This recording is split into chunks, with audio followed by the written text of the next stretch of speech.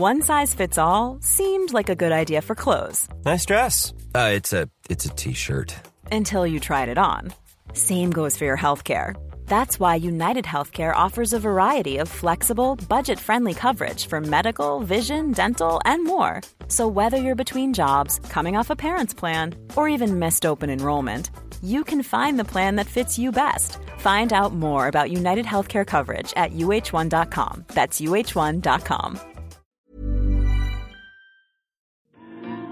What matters most? What do we need to change? It's different for everyone. You're listening to Short Black with me, Sandra Sully. Good women, great chat. Joining us today is a true lady of racing. In 2002, she was only the second female in 140 years to be elected to the committee of the Victorian Racing Club, and 15 years later took her place in the history books when she became the club's first female chair. Racing is in her blood. Her family has an extensive history in thoroughbred racing and breeding, and her father was also vice chairman of the VRC. One of only 2 girls from her school year to go to university, she's written speeches for Gough Whitlam, gone through a highly public divorce, is a passionate racehorse owner and proud supporter of not one but 2 AFL clubs. And she wouldn't change a thing. Amanda Elliott, welcome to Short Black. Thank you, Sandra. It's really nice to be here. As you know, for the month of October, we're showcasing incredible women in racing, and you are at the forefront. Spring Carnival's almost upon us. What an exciting time. Yeah, I think everyone's heart beats a little faster in Melbourne at this time of the year. Indeed, probably all around Australia. Cup Week is a really, really special racing event for everybody, not just the VRC or the members, but everyone in Australia. And now it's a global event, so everyone will be tuned in around the world as well. The workload ramps up for you, doesn't it? The workload is extraordinary, but I think women are pretty good at workloads. You know, we all multitask and we all take it on. And if you're born with a sort of the DNA of can do, you just do it. And I have tremendous support. VRC's wonderful, tremendous support, so it's easy. What's a typical day during race week? Oh, well, I do try and get out for my walk early in the morning because I find that walking when there's no clamour, there's no cars, there's no people, is the time I do my best thinking. So what changes during Cup Week is that walk starts at around 4:30 in the morning rather than 6:30 in the morning. So I go for my walk and then assemble my thoughts, and then the day rolls out. I usually have pages of commitments, which I find a complete joy. I mean, it's a privilege to be not just involved, but actually to be heading up such an important thing as Cup Week. You have an executive role, but also a personal passion for racing, don't you? Yeah, I really do. You know, racing is the most wonderful sport because at the centre of racing sits the most glorious animal of all. I love most animals, but horses hold a very special place in my heart. I grew up with them. They're the most dignified of beasts. They're beautiful. I always love that quote of Winston Churchill, which goes, "There is something about the outside of a horse that is so good for the inside of a man." Sometimes when it comes to the sport of racing, it gets lost in the imagery of wagering. Does that sadden you or frustrate it does. you? Yeah, no, it saddens me, and it's a very, very good observation of yours because racing is about so much more than gambling. We all understand that people love to bet. I'm actually a non-punter, which people find surprising. Because you must get so many great tips. Well, yes and no. But they're always great when they're given, aren't that's they? Right. That's right. You can never find that person afterwards. But, yeah, it's so much more than wagering. It is about the touch points that racing has are broader than any other sport you could possibly think of.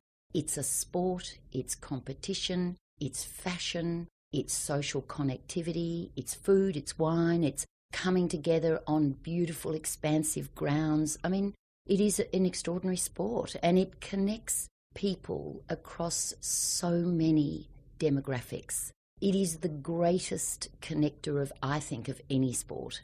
It's a leveller. There are people who own, there are people who train, there are people who ride, there are people who enjoy, there are people who work. And everybody, once they're on a race course, is as equal as anybody else.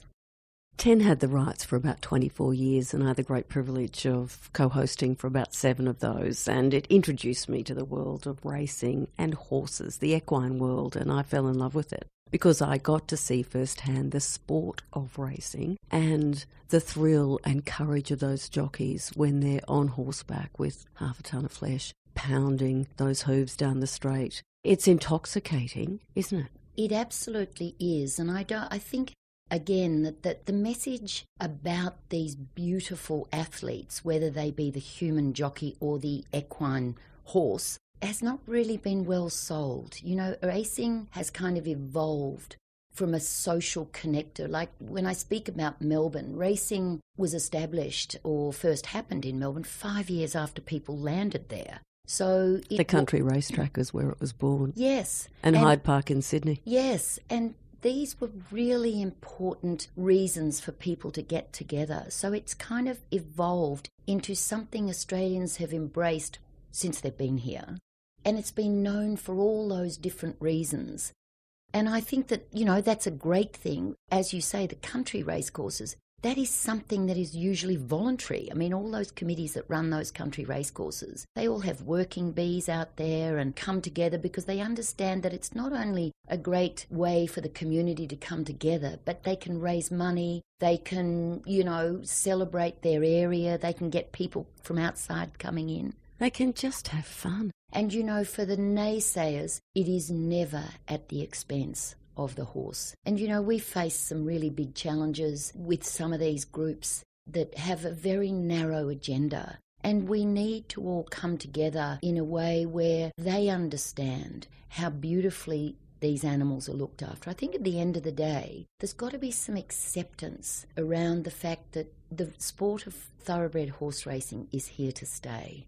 You can either help to make it better, or you can just spend your life being against it and creating unnecessary angst for the people who make a living. And find a lot of joy. I mean, it's the third largest employer of people in the country. So you have to take those things into account. It's ever been thus. The Melbourne Cup in particular has become an integral part of the fabric of our culture. So much so that when I read about the history of the race, even during the 2 world wars, we never missed a race. We never missed a beat. Isn't it wonderful? The Prime Minister of the day in both those wars deemed it mandatory that the Melbourne Cup continued to keep up morale, not just for the people of Australia, but for the troops abroad as well. So for every cup since, wherever our troops are stationed, the broadcast and indeed the telecast of the cup goes on.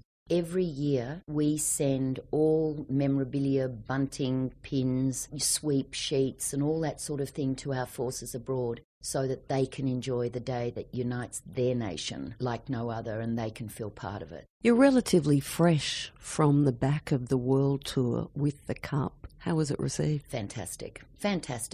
I was amazed. We've only started the European part of the tour. The Lexus Melbourne Cup tour just last year was the first year we'd gone to Ireland, England. This year we went to York in England. And I was just amazed at how recognisable this trophy that's sitting beside us here on the table actually is. They're very knowledgeable racing people who understand the great global racing events. And Melbourne and Cup Week and the VRC are very lucky to have one of them. We're custodians of something that is so much bigger than racing. It really is, even globally.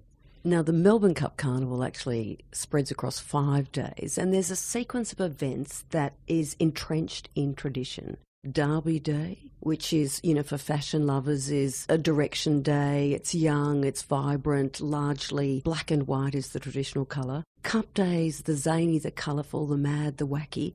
Oaks Day has become the most beautiful day, I think, where women are in their finest and most elegant, and the men flock like birds to a feather. And then Stakes Day is Family Day. You've really crafted a carnival that offers something for everyone. Yes, and I think that's evolved. I mean, we're almost up to 160 years of doing this, and successive VRC boards and committees have made good decisions. And Cup Week has evolved into, as you say, something for everyone. And Oaks Day has been tweaked a bit this year again. How so? What we've done is move the day later so that people can have an uninterrupted, gorgeous lunch without racing going on, and then racing start around 2 o'clock, end a bit later around 6:30, it's still broad daylight, and move into some musical entertainment. What prompted that? I think, well, nothing was wrong. I think it's just more about evolution, more about wanting to respond to some of the things that people say around wanting more of that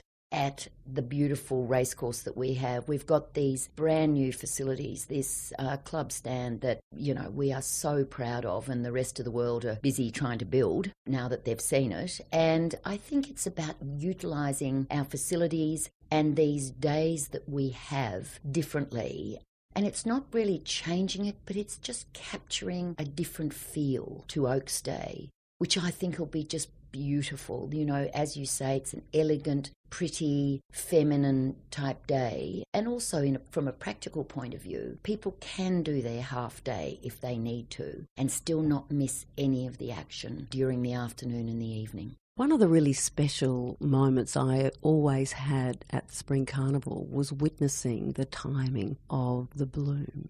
When the racecourse, I know it's a tense time in the lead up to that week. There's a lot of pressure, isn't there? A lot of pressure. I mean, we have the largest rose garden in the Southern Hemisphere, you know, almost 20,000 rose bushes. And the roses are a very big part of the non-racing, but the beautiful grounds of Flemington. This year is just as challenging as any other year, not because, unlike last year where the roses were a bit too far advanced leading into Cup Week, but this year they're a little bit behind because we've had a longer winter. But, you know, our head gardener and keeper of the roses, Terry Freeman, has got some magic potions, which I think, you know, he brings out from somewhere and gives these roses so that they look as magnificent as they do.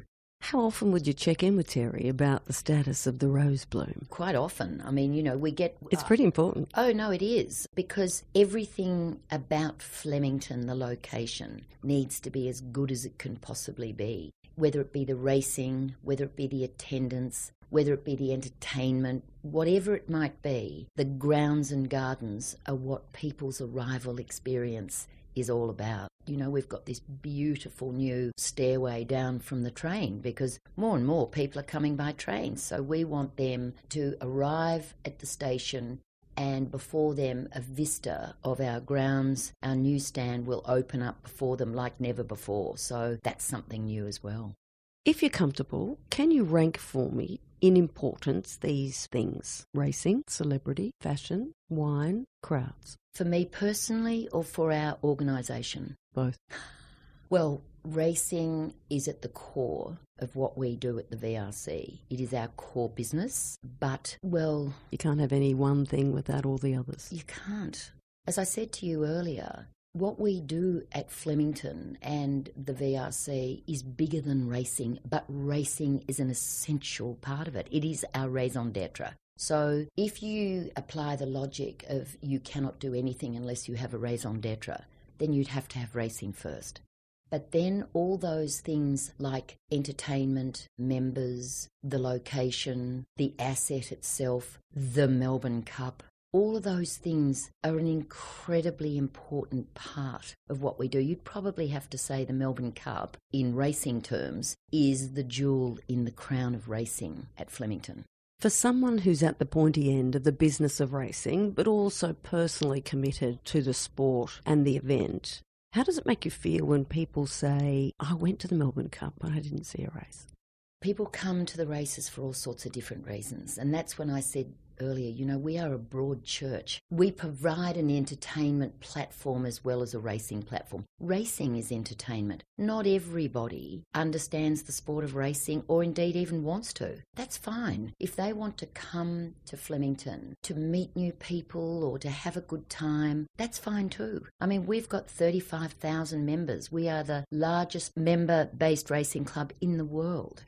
Not all of those 35,000 members have joined up to be there for the racing. They've joined up for the event. And for the rest of the year. All through the year, there are these beautiful days at Flemington, all themed differently, which doesn't have, you know, the critical mass of people or whatever, but it has a quintessentially lovely experience attached to it where you can go and have a beautiful lunch with your friends, you can go to the roof garden, enjoy cocktails, you can do whatever you like. Have a flutter. Maybe win, do whatever, but increasingly the world is becoming a more isolating place.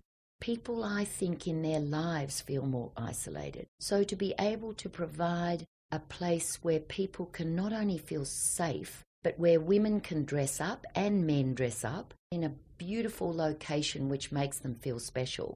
I mean, our crowds just keep increasing on every race day since Cup Week. Interestingly, since our new stand opened, our attendances are up between 20 and 30%.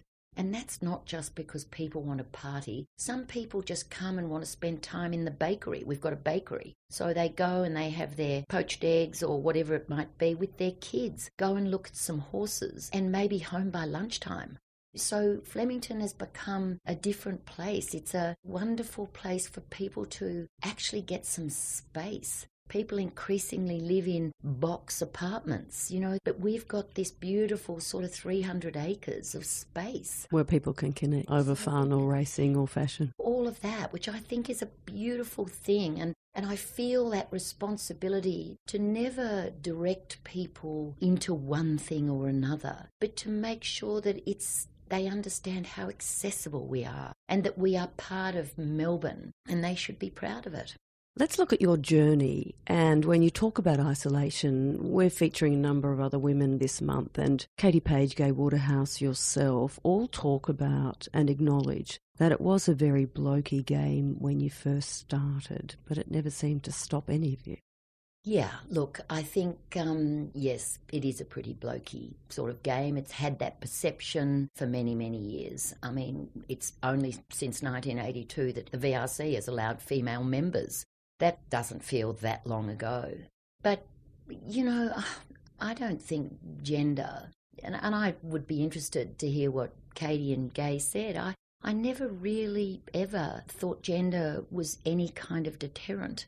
Sometimes it's actually more of a motivator because you actually need to prove something. You actually do have to go that extra distance, particularly if you're in a position where you're making decisions and they've formerly been made by a lot of men.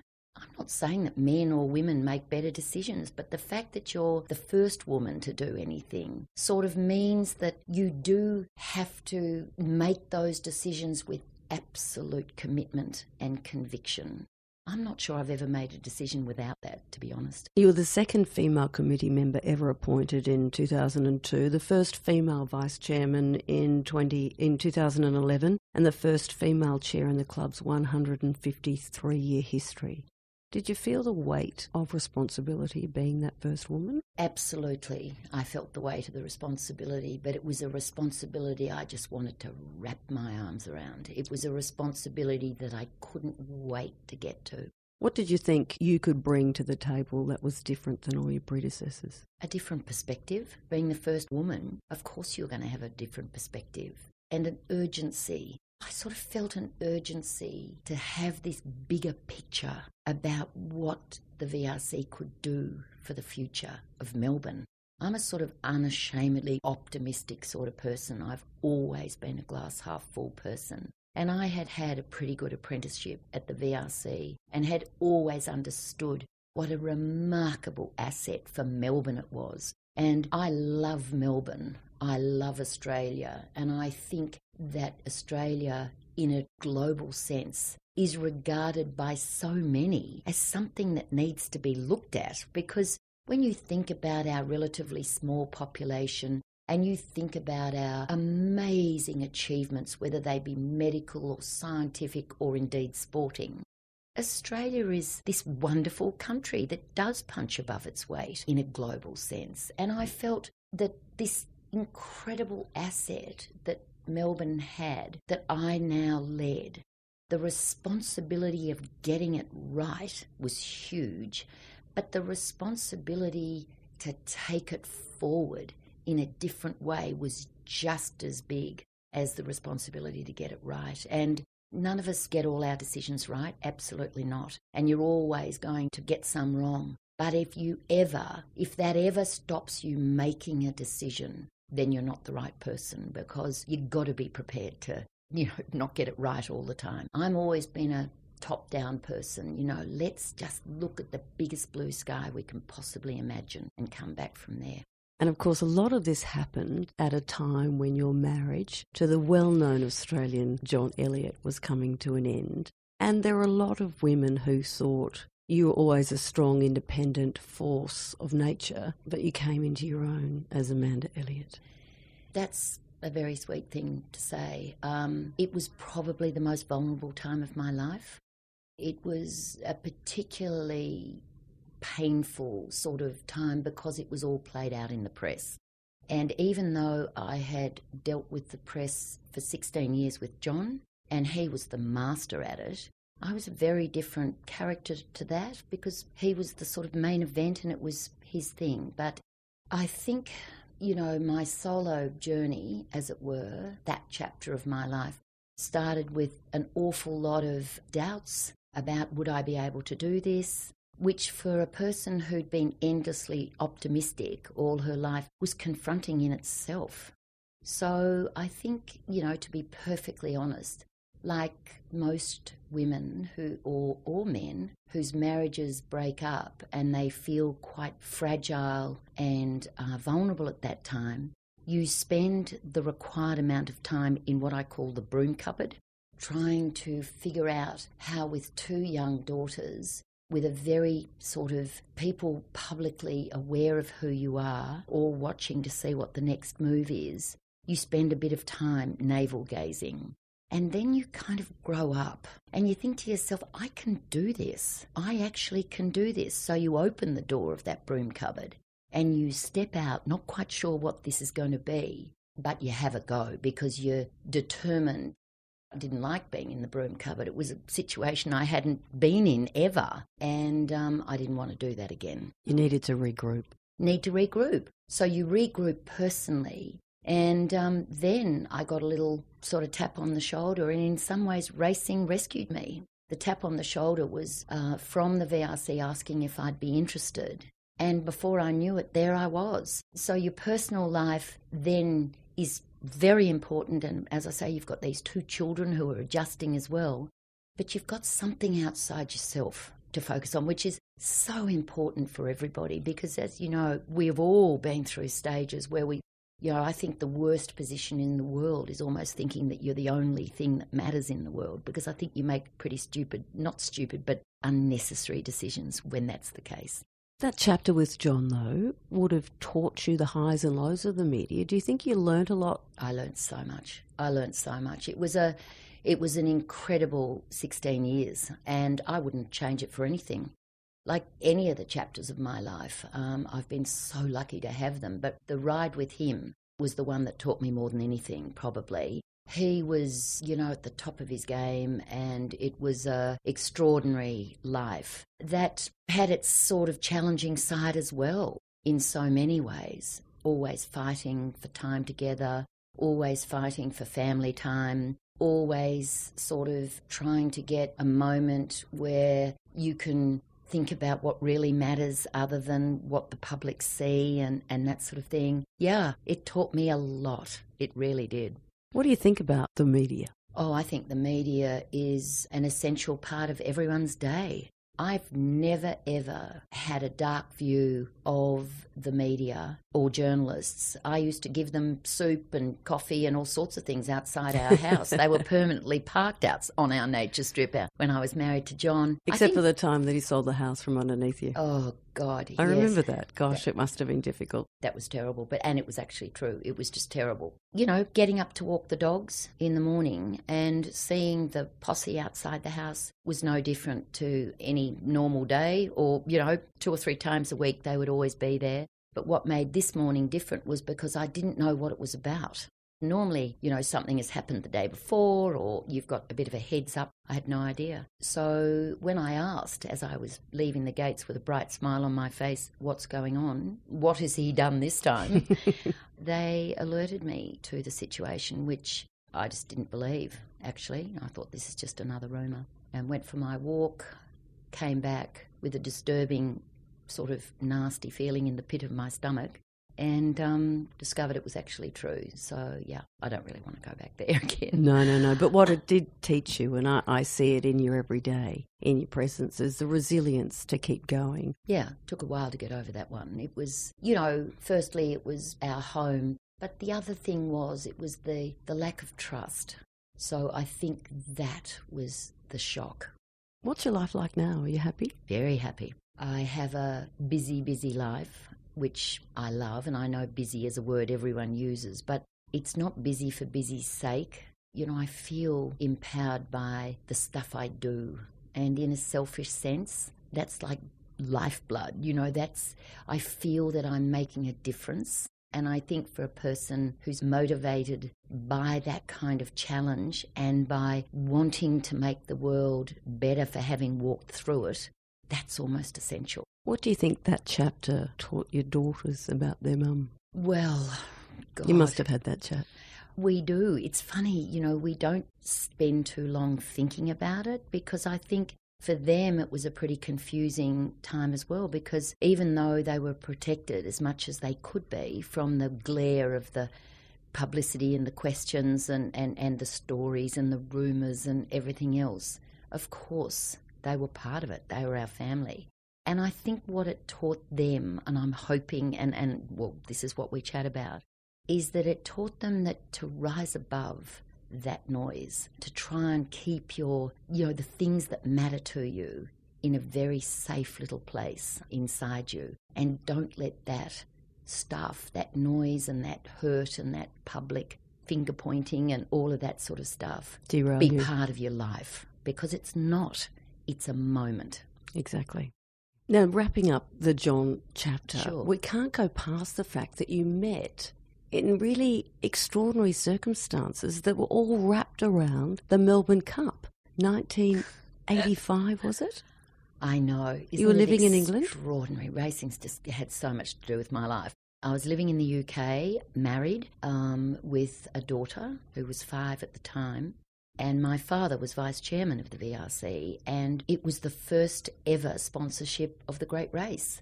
It was the $1 million Foster's Melbourne Cup. Thanks to John.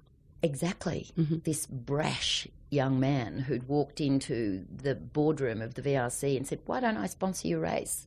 And they'd all looked sort of aghast at each other. It was a game changer for racing and a game changer for you. Yeah, and I remember my father's reaction at the time. He rang me and, sort of said, "Oh, God, you'll never believe this. The boss of Elders and CUB has walked in and said that we'll sponsor the Melbourne Cup for $1 million. He said, "We're all sort of sitting and thinking about it, but not for too long."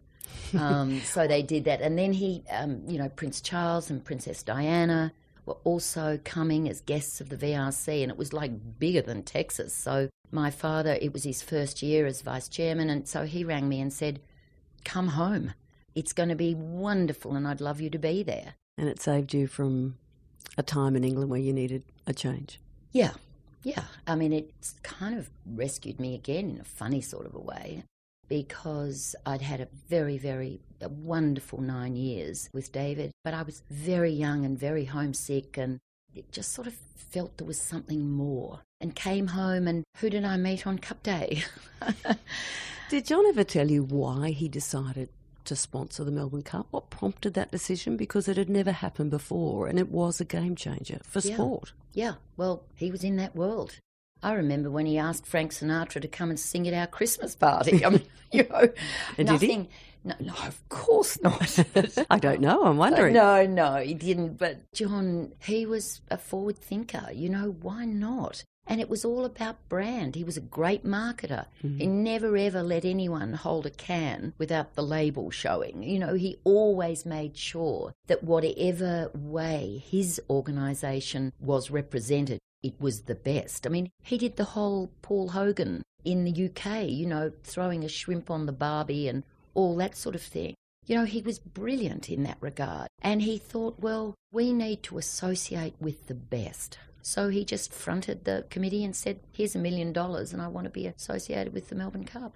I first fell in love with AFL at a Carlton-Collingwood game when John was at the helm of Carlton. Are you a Carlton fan?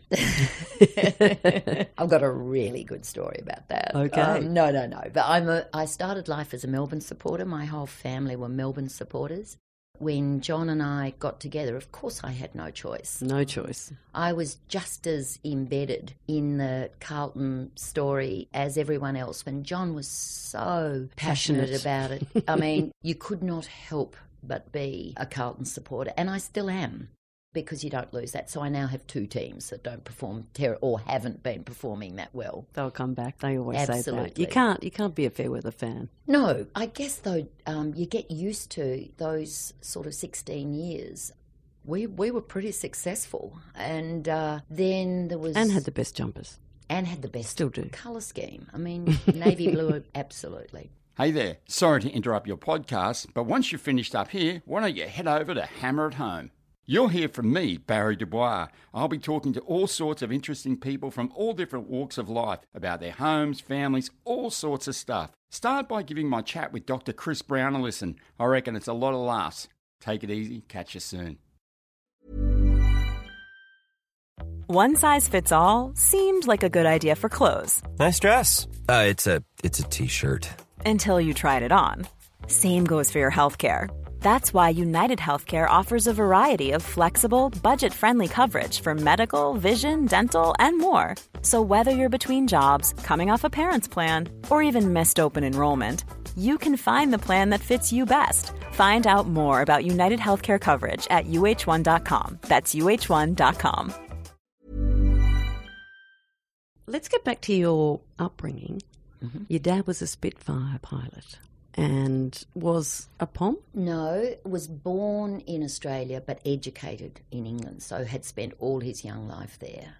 His father actually was the first MLA for, they called it Toorak in those days, it's now Stonington. My great-grandfather was actually Mayor of Melbourne, and his son, my grandfather Norman, was a very involved person in Melbourne, whether it be through his job, because he was the local member, whether it be through his parties, which I believe were legendary, whether it be through the fact that he was a great sportsman himself. He played tennis with Norman Brooks and went to Wimbledon every year. I never knew him, sadly, because he was long gone by the time I was born, but he was a real mover and a shaker, and my father was an only child. So my father was sent to England at a young age to be educated, which must have been pretty challenging, because he only got back once a year on a flying boat for the long holidays. And my grandfather had quite extensive land interests and that sort of thing, and they used to have to go around all those, so my father understood what were going to be his responsibilities even from a young age.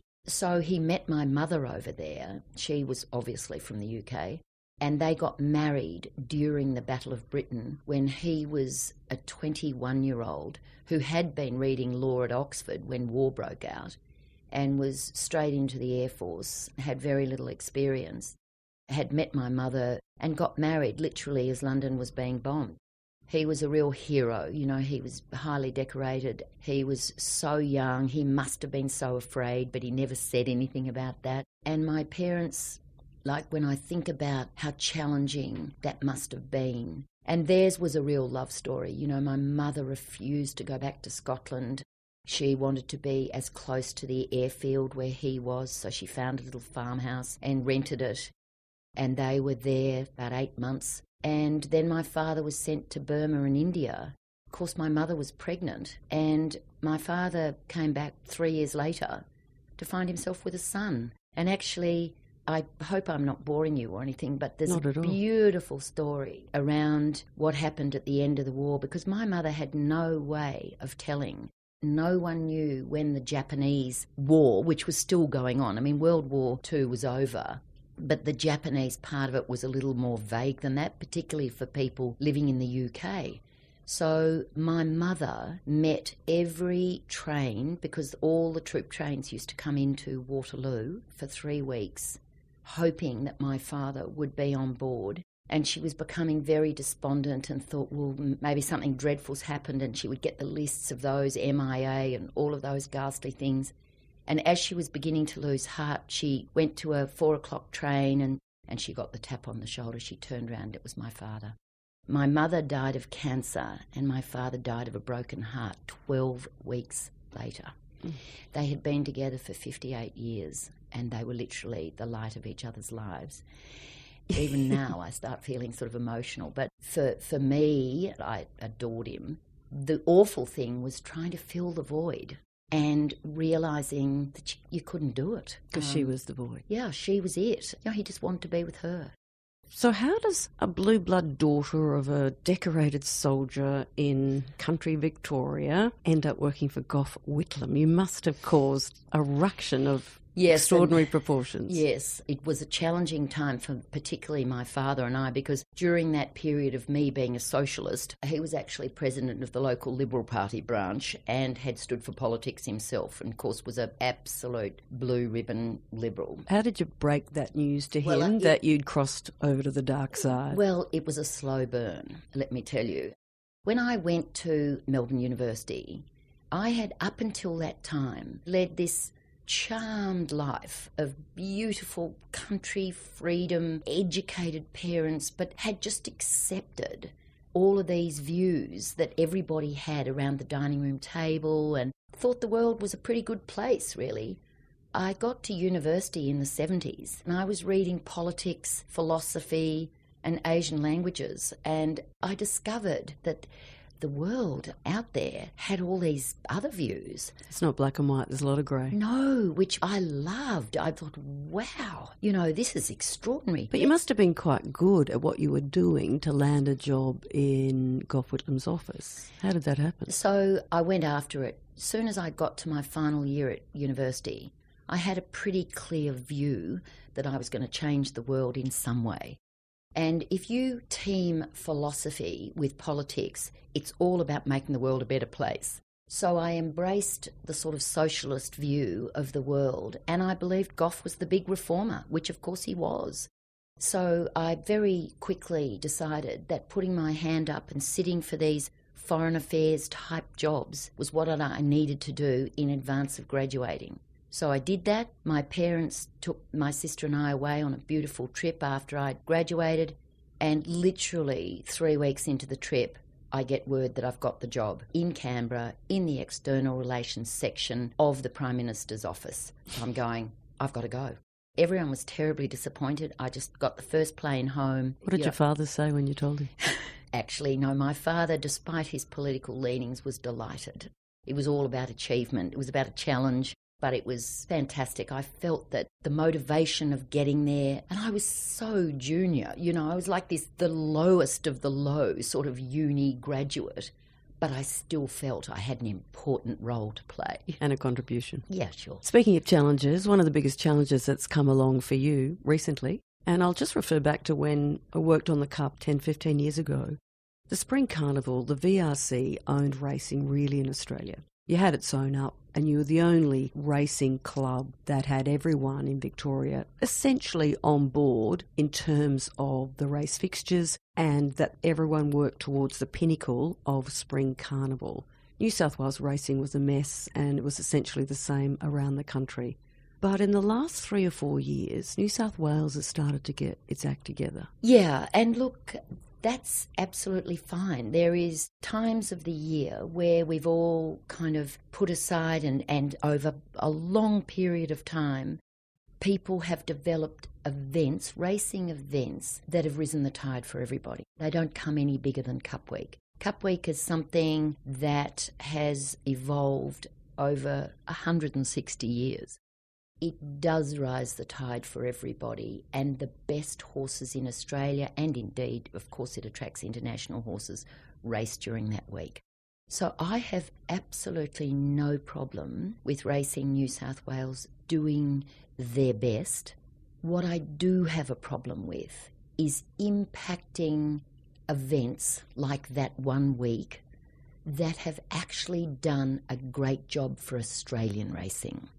Australian racing is what we're all interested in. We all have our responsibilities, but at the end of the day, we have a finite horse population that needs to be able to go to different crescendo events, whether it be Brisbane, whether it be autumn in Sydney, or whether it be spring in Melbourne. So I have no problem. I mean, let's face it, there are 56 other race meetings around Australia on Cup Day. Randwick is one of them. Without exception, those 56 race meetings are the biggest race meetings for each of those jurisdictions. What that demonstrates is what Cup Week does for others. Now, if you impact a particular day, and this year it's Derby Day, then you are going to split a horse population because you've thrown an awful lot of money at a race that has no type status or anything. But of course, some of those owners, trainers and jockeys are going to have to make a choice that they don't want to make. If you ask Gay Waterhouse, for instance, whether she would rather be in Melbourne or Sydney, she would say to you, I'd rather be able to do both. And we can all do both. So my disappointment around that is about splitting the horse population, the owner population and the jockey population around the big global racing events that are competing on a world stage, not just within Australia. We compete on a world stage, and people need to understand that, and particularly at Flemington. 800 million people are watching what we do at Flemington worldwide. So the last thing that we need is to have one or two of the better horses not at Flemington. We need to have the best there, and my role is to make sure that happens. Do you pick up the phone to Peter V'landys? I have done, yes. And what are relationships like? I don't know Peter very well. Certainly we will get to know each other. We have all sorts of plans to meet up and that sort of thing. And it's not a personal thing, this, in any shape or form. It's about wanting that point I've just made to be understood. And, you know, autumn always belonged to Sydney, and we celebrated that. You just want spring to belong to Melbourne? It's not even about, you know, whether it belongs. I think it makes sense to not impact big weeks in Melbourne. People say, oh, it's good for wagering. As we've discussed right at the start of our conversation, racing is much more than wagering, and it is. And it's about maintaining Australian racing in a sensible way so that the impact to the great events aren't impacted unnecessarily. There is plenty of time in the rest of November or December to do these things. It doesn't have to be on Derby Day and Cup Week. One of the marketing misses, I think, in racing is there's so much jargon. And when I worked on the Cup and I would talk to people about racing, they simply don't understand the concept of a handicap. I wonder, is there room to better educate people about the sport, because there's just so much jargon that alienates people? You're absolutely right. And actually, it's an opportunity to do it off the great race itself. I mean, the Melbourne Cup is very unusual in that it is a handicap and a Group 1 race. And the handicapping of the Melbourne Cup is something everyone should understand, because it is so quintessentially Australian to want to have a level playing field for the battler to knock off the billionaire, for argument's sake. So that the best horses with the best form, who you would ordinarily think would just win in a trot, are given more weight versus the ones who haven't performed perhaps as well, who are given less weight, and therefore an advantage to level the stakes and allow those horses to jump from the barriers in a sort of level playing field sense, so that no one the handicapper tries to even the stakes with weight rather than distance. So the best horses with the best form in the field will carry more weight than the ones down the bottom of the order who perhaps aren't such champions or whatever, but are part of the field, and you want to give them just as much opportunity over 2 miles. Amanda, I think you should be on our coverage because you explained it far better than I probably ever heard. Because racing people preach to the converted. Yeah, they do. And I think if you continue to preach to the converted, you're not going to spread the word and inculcate a new generation into the nuances of racing and the joy of racing and the spectacle and the sport of it. Yeah. If you don't understand it. No, it's a very, very good point. I mean, there is... So are you free Cup Day? Sure. I mean, I'm so excited about the whole Channel 10 new partnership for Cup Week. It's going to be fantastic. Can I indulge you for a minute? And I'd like to pay tribute to the former head of sport here, a man called Mike Ordsent, who, I can't tell you what year it was, decided that racing could be covered as a television event before anyone. Because 10 had it for 24 years. And when I first started at 10, Mike Ordsent was the head of sport, and I said, how did you work out that you could cover this as a television event? And he said, I went to the track and I took down the timings between every race and how long it took to get out to the barriers, for the jumps to happen, for the race to happen, then to check correct weight, interview the jockey and or the trainer. And he built a schedule and he built a timetable that has been replicated the world over. Yeah, he was a very visionary man. There are not often people who come along who see an opportunity that other people have been staring at for years and haven't done so. That vision to understand that as a television spectacle, not just the racing, but the stuff that sat around it as well, people at home would enjoy. He saw those windows between races as an opportunity to celebrate the fashion. He elevated Oaks Day to a day of elegance where women were showcased at their best. And I think when we started with the Cup coverage, Oaks Day had an attendance of 40,000. And by the 7 years that I finished, it was at 120,000 people. And the tone of the coverage changed that day. So it wasn't just about the fashion, and yes, there was the celebrity, but the racing was covered in the minutiae of detail that needs to be covered. You had Johnny Letts on horseback and, gosh, some of the great jockeys covering the main ring. You had people with racing authority, but he peppered that with the grandeur and the spectacle of the day. And I always get a little bit sad come Cup Day that Mike Ordsent, whose vision for racing coverage, it's been acknowledged inside, the halls of Channel 10, but globally, it was the template that was replicated worldwide. What you have just said is so important. So to you, who was part of it, and Mike, we owe the biggest debt of gratitude the world of racing actually does worldwide, because you showed racing differently. You remember, don't you? I do. And you showed racing in a way that no one thought racing could be shown. And that was a brave thing to do. I think that the vision and that big picture stuff, we all owe a great deal of gratitude to, because look at where it is now and look at the values that in a financial and a monetary sense are attached to racing vision now. Look at social media. Look at Twitter, who take the Melbourne Cup live, because of its standing in a visual sense.